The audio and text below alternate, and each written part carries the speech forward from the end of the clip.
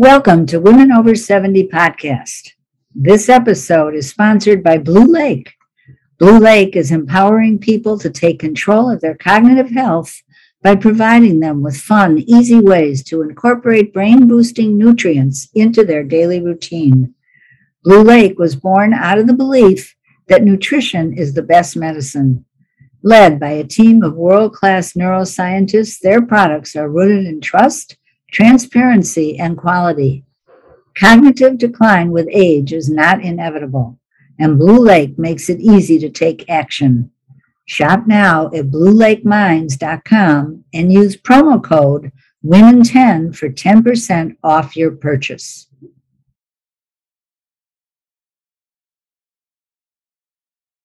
Hi, I'm Catherine. And I'm Gail, and we're pleased to introduce to you Patricia Ann Walicki, MD, PhD, who earned her MD from the Harvard MIT Health Science and Technology program, and her PhD from the Harvard Department of Neuroscience in 1980. She has nearly 40 years of experience working in university medical centers, private practice, and biotechnology companies. From 1984 to 1989, Patricia served under Dr. Robert Katzman, a pioneer in Alzheimer's disease research. In 1989, she started a clinical neurology practice where participation in clinical research sparked a new passion for the development of medications. In 1986, she joined the biotechnology industry and contributed to programs for development of medications for neurologic disorders like Alzheimer's disease and multiple sclerosis, as well as autoimmune disorders such as psoriasis and Crohn's disease. Dr. Walicki has published 40 papers, 5 book chapters, and holds 3 patents. She retired in 2017 and moved to Sedona, Arizona, where she has a small wellness coaching practice. The vicissitudes of drug development have led her to believe that widely available and relatively inexpensive interventions such as nutrition and natural supplements are key to real-time, real-world approaches to maintaining and improving health, a path which led her interest in beta-carotene.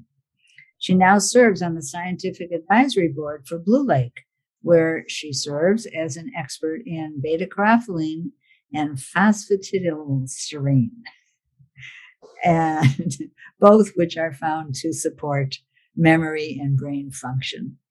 So welcome, Patricia. We're so happy to have you here at Women Over 70, Aging Reimagined. And we know you're going to bring a lot of good information to our listeners.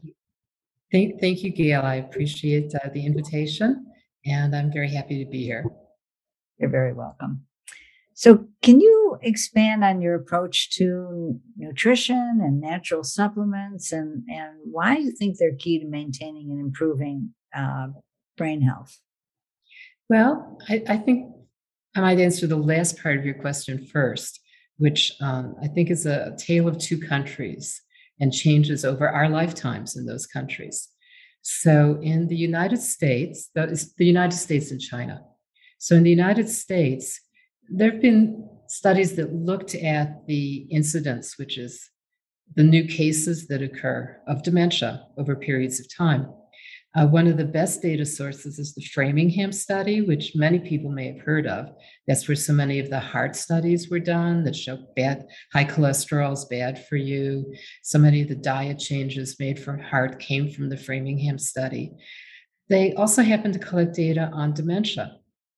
And if you look at the 5-year period starting in 1979 versus 2004, the incidence, the rate of new cases has gone down 40%.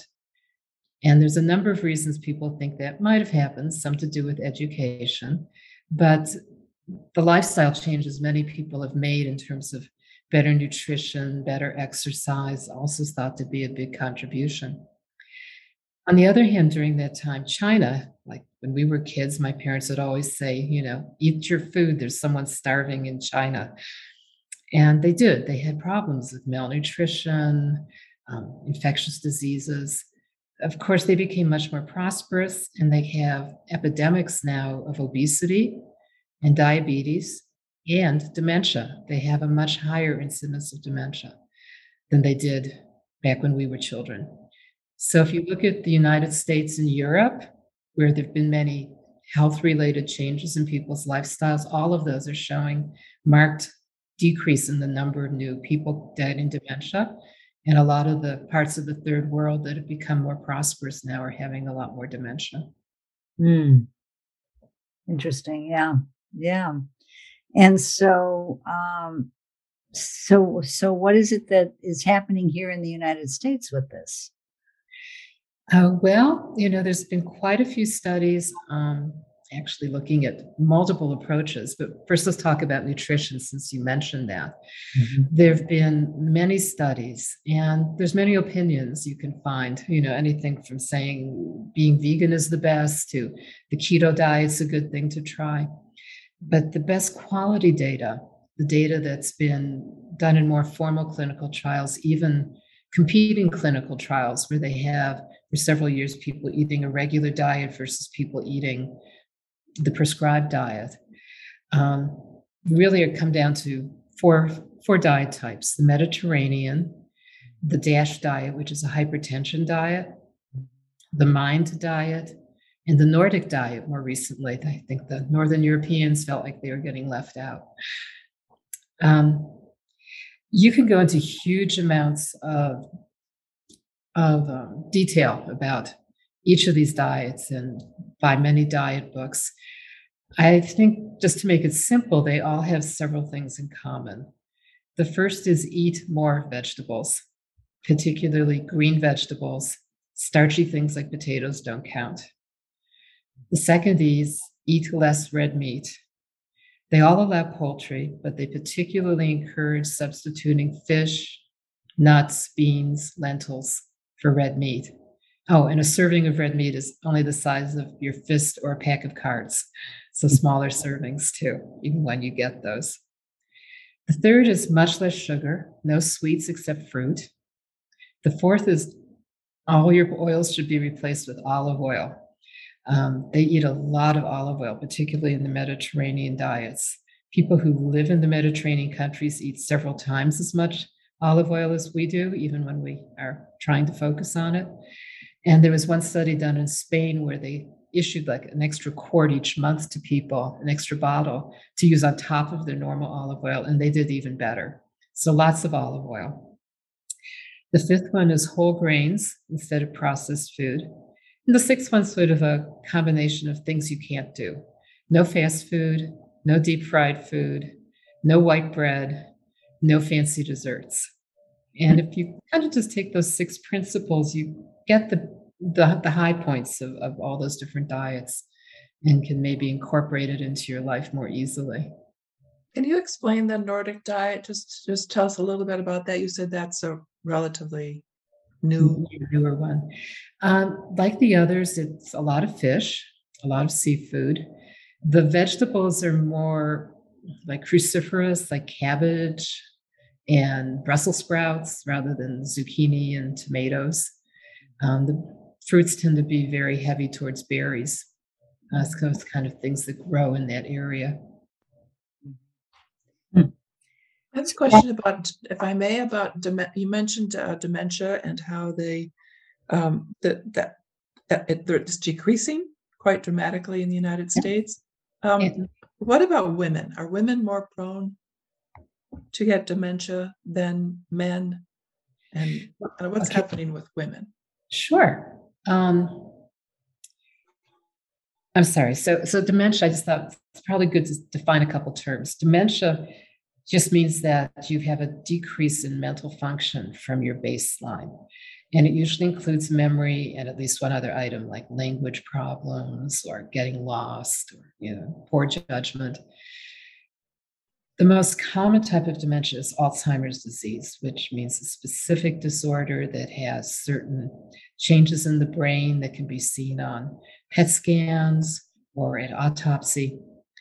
Women do tend to get Alzheimer's disease more than men, but men tend to get small strokes, head injuries leading to dementia more often than women. So overall, the incidence of dementia is pretty equal in men and women.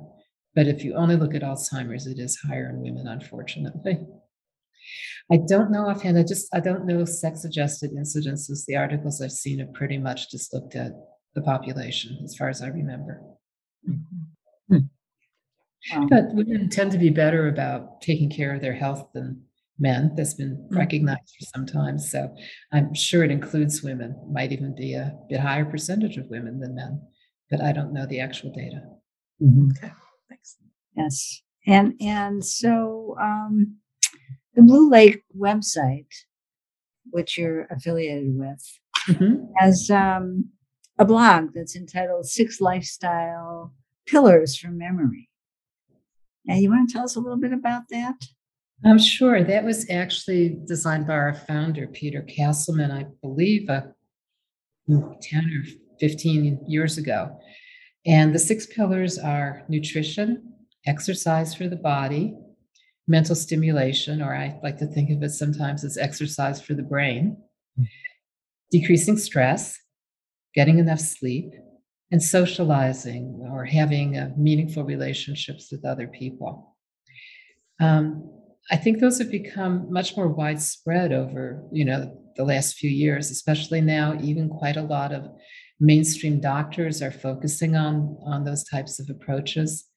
Some European countries are actually starting to look at perhaps shifting some of their elder care to include very much those types of items.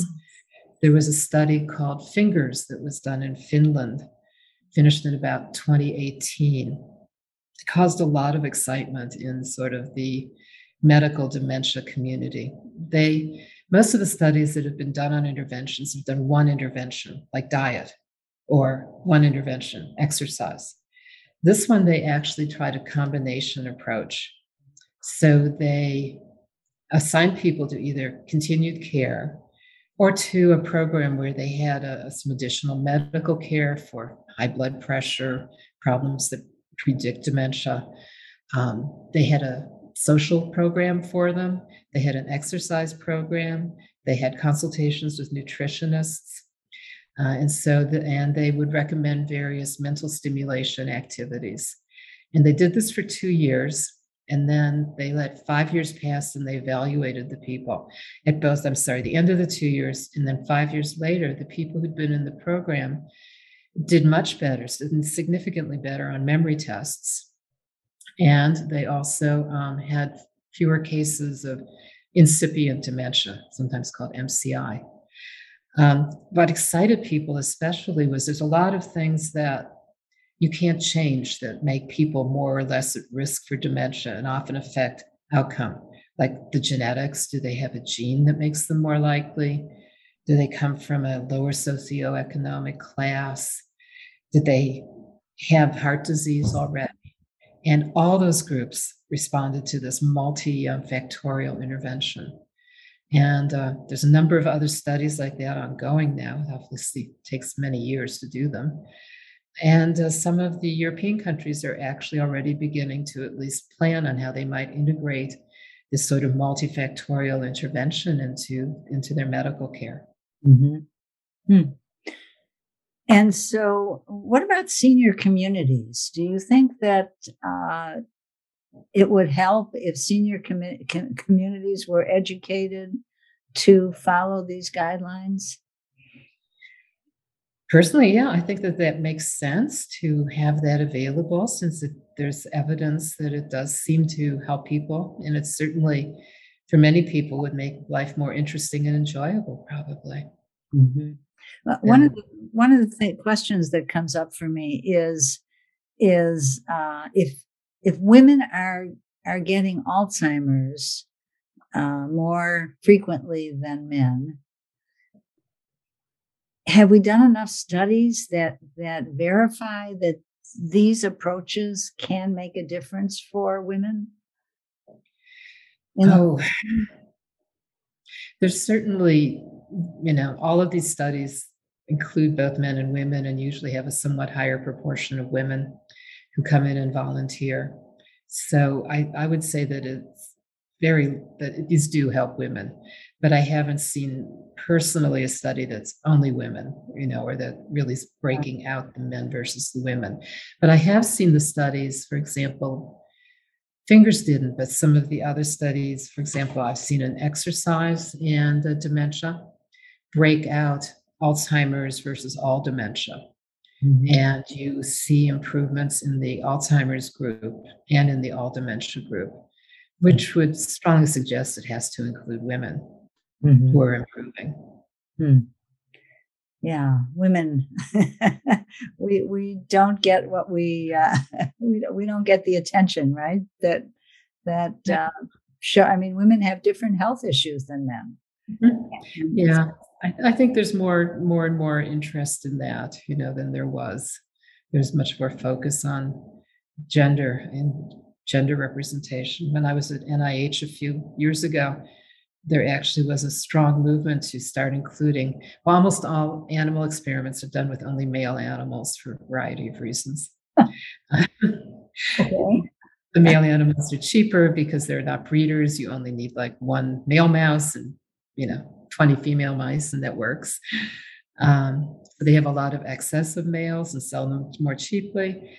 And it causes less variability, which the scientists like. So almost all the work was done just on male animals for years and years. And there actually was a resolution passed with support from the women's group at NIH that the studies in animals had to start showing that female mice and rats also had similar responses. You couldn't just totally ignore them.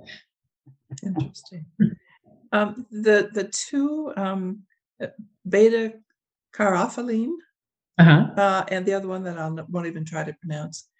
Can you tell us about those? Sure.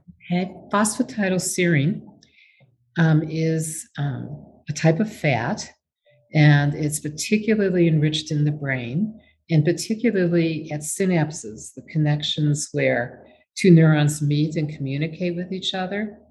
So if you don't have enough phosphatidylserine, your neurons may not communicate as well as they could. We tend to make less phosphatidylserine as we get older.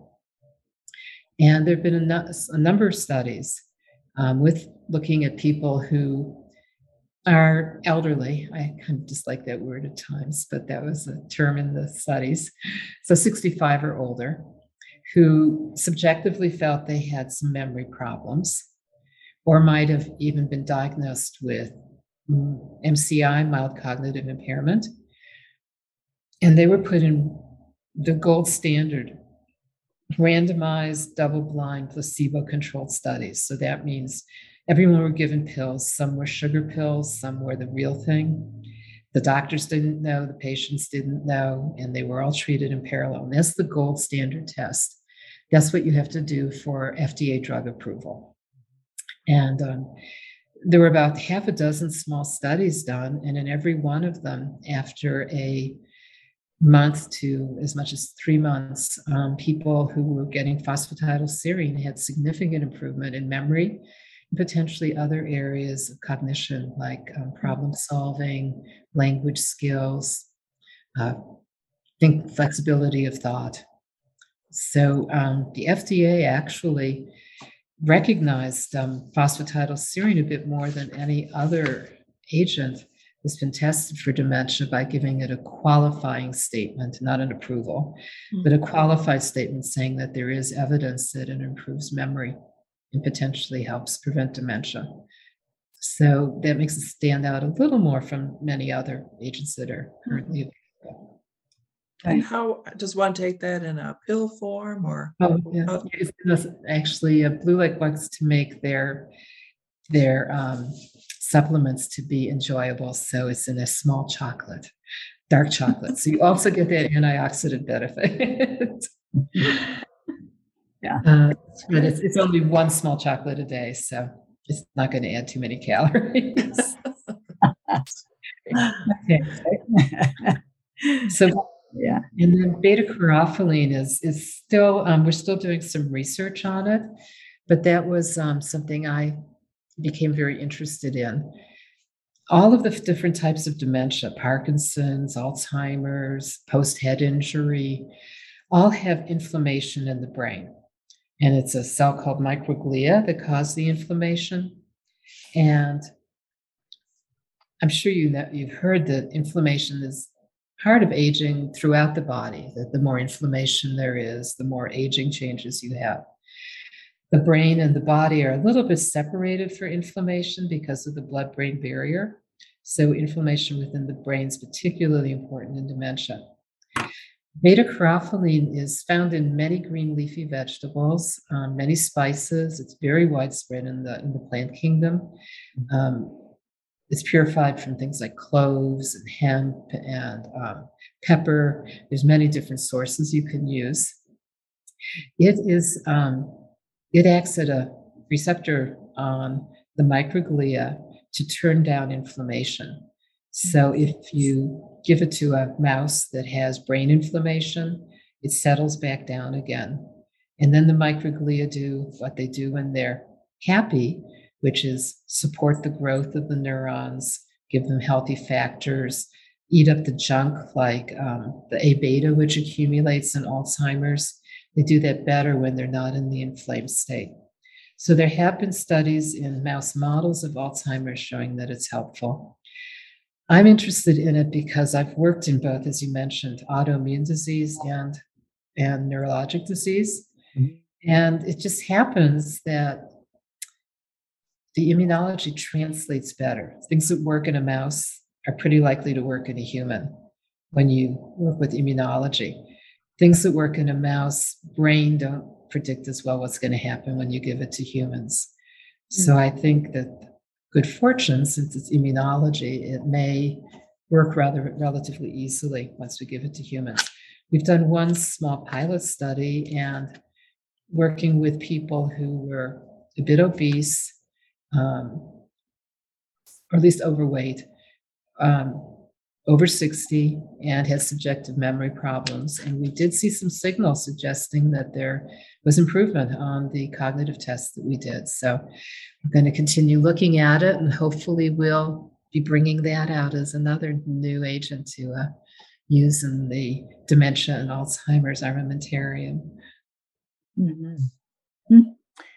You talked about brain health and heart health having great similarities in terms of potential treatment, I suppose, or what prevention.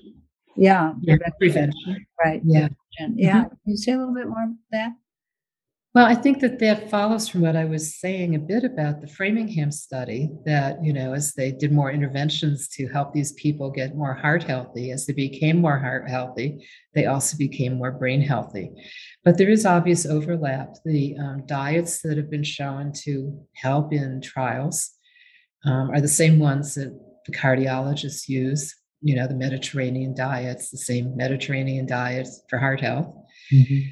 The exercise has been very much the same types of programs. So walking, if you burn 500 calories a week walking, this comes out of like pooling many studies. If you burn 500 calories a week walking, it's enough to start decreasing your risk of developing dementia or Alzheimer's in the next few years. That's good. I'm a bit. Yeah. But I think things may be different. So, for example, with exercise, this is still a bit theoretical, but I think that something like dancing may be a much better approach for brain health than just walking, because your brain does many different things besides move your feet. The heart pumps blood, and it's a little simpler. But when you're dancing, you have to learn some choreography or some steps. You have to remember them. You have to pay attention to what's around you. A lot of different sensory inputs important, the beat in the music, what the other people on the floor are doing, what your partner's doing. And you have to incorporate that into your movements, which is a lot of integration of different sensory parts of the brain into an area for movement planning and then the actual movement execution. So there have been several small studies in dance, and I think that they've been interesting. For example, there was one in the Philippines. It was a couple of hundred people who already had either MCI or early Alzheimer's. And they assigned the intervention group to 2 hours of dance a week.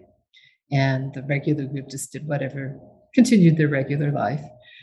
And then they looked after about 24 weeks, I think it was. And the people who were assigned to dance improved on even very general tests like the mini mental status, tests which don't generally improve with existing Alzheimer's drugs because they're not very sensitive there. You have to have a big improvement to change it. So I thought that was interesting. There've been several studies that have been published now, and it seems any type of dance is good. Ballroom dancing, Greek folk dancing, just getting up and doing your thing dancing, all of those. There's some evidence that they're helpful in terms of keeping the brain healthy. That's good to know. Catherine? No, I'm just making notes. Thank you. This is very interesting, Patricia. I do have a question, though. Gail, in her introduction, said that you have 3 patents.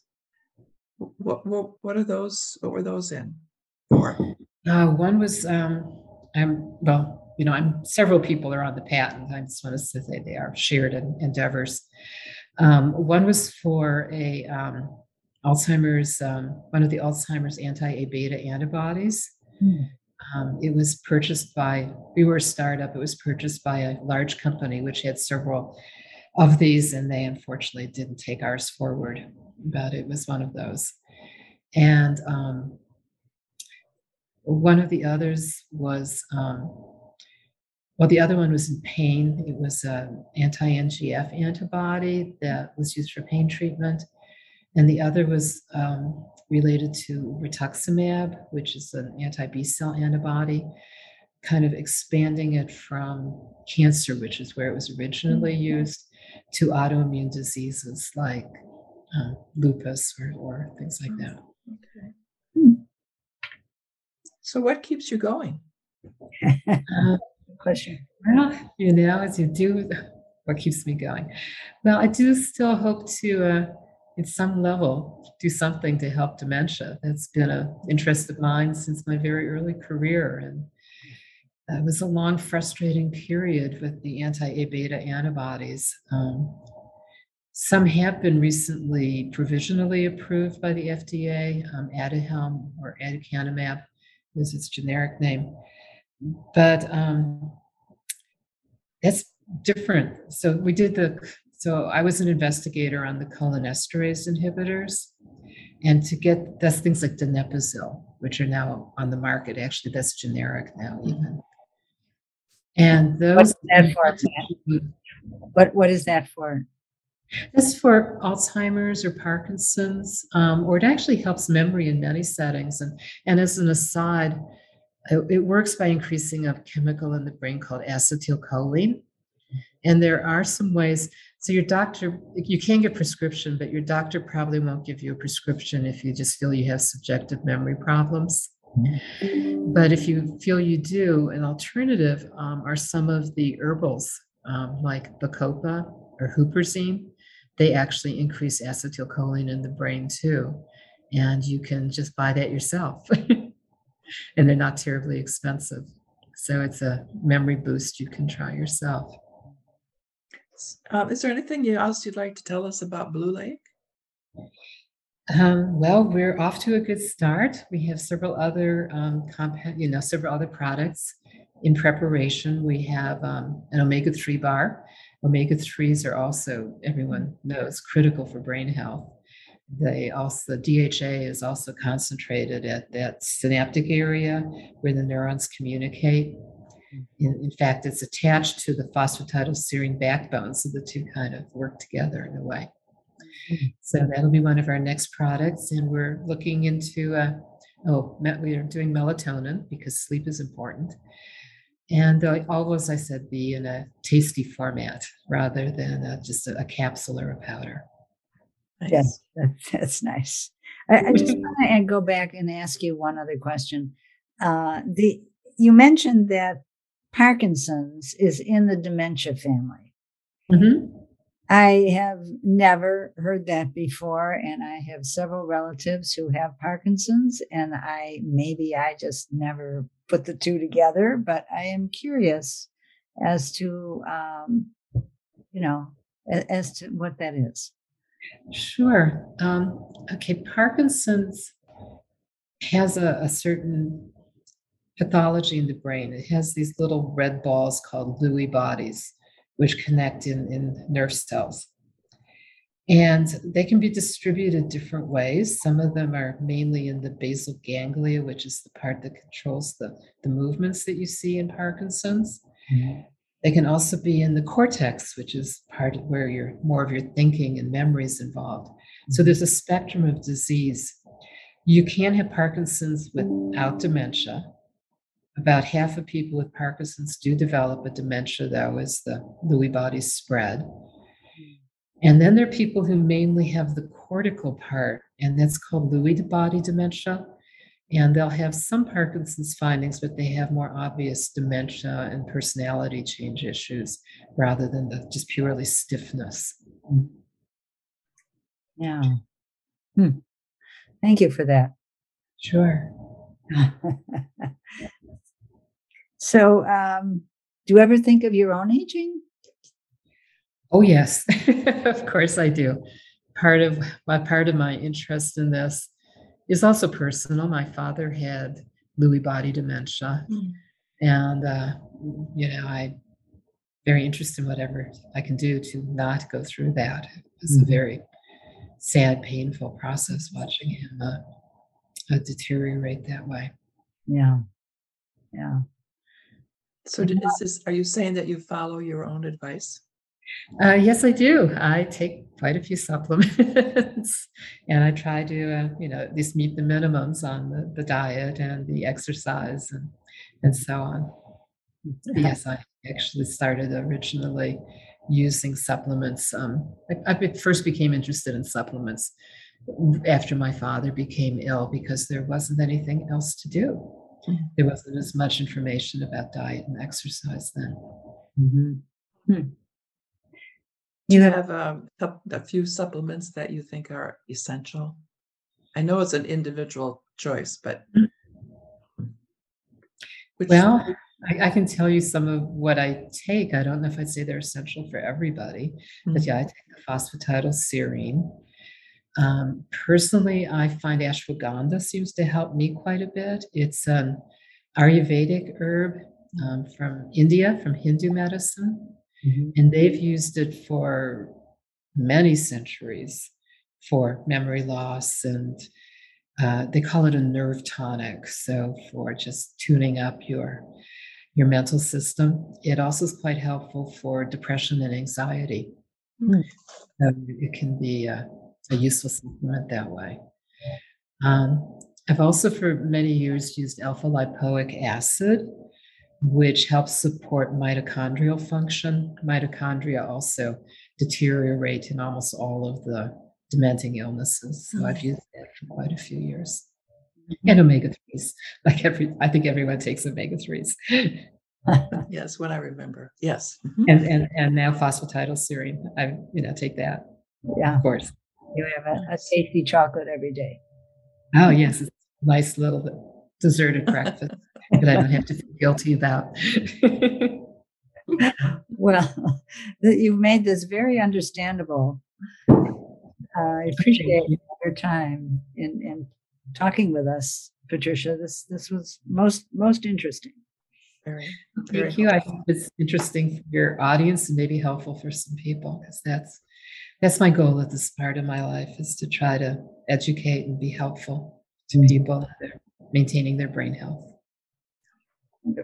Thank you.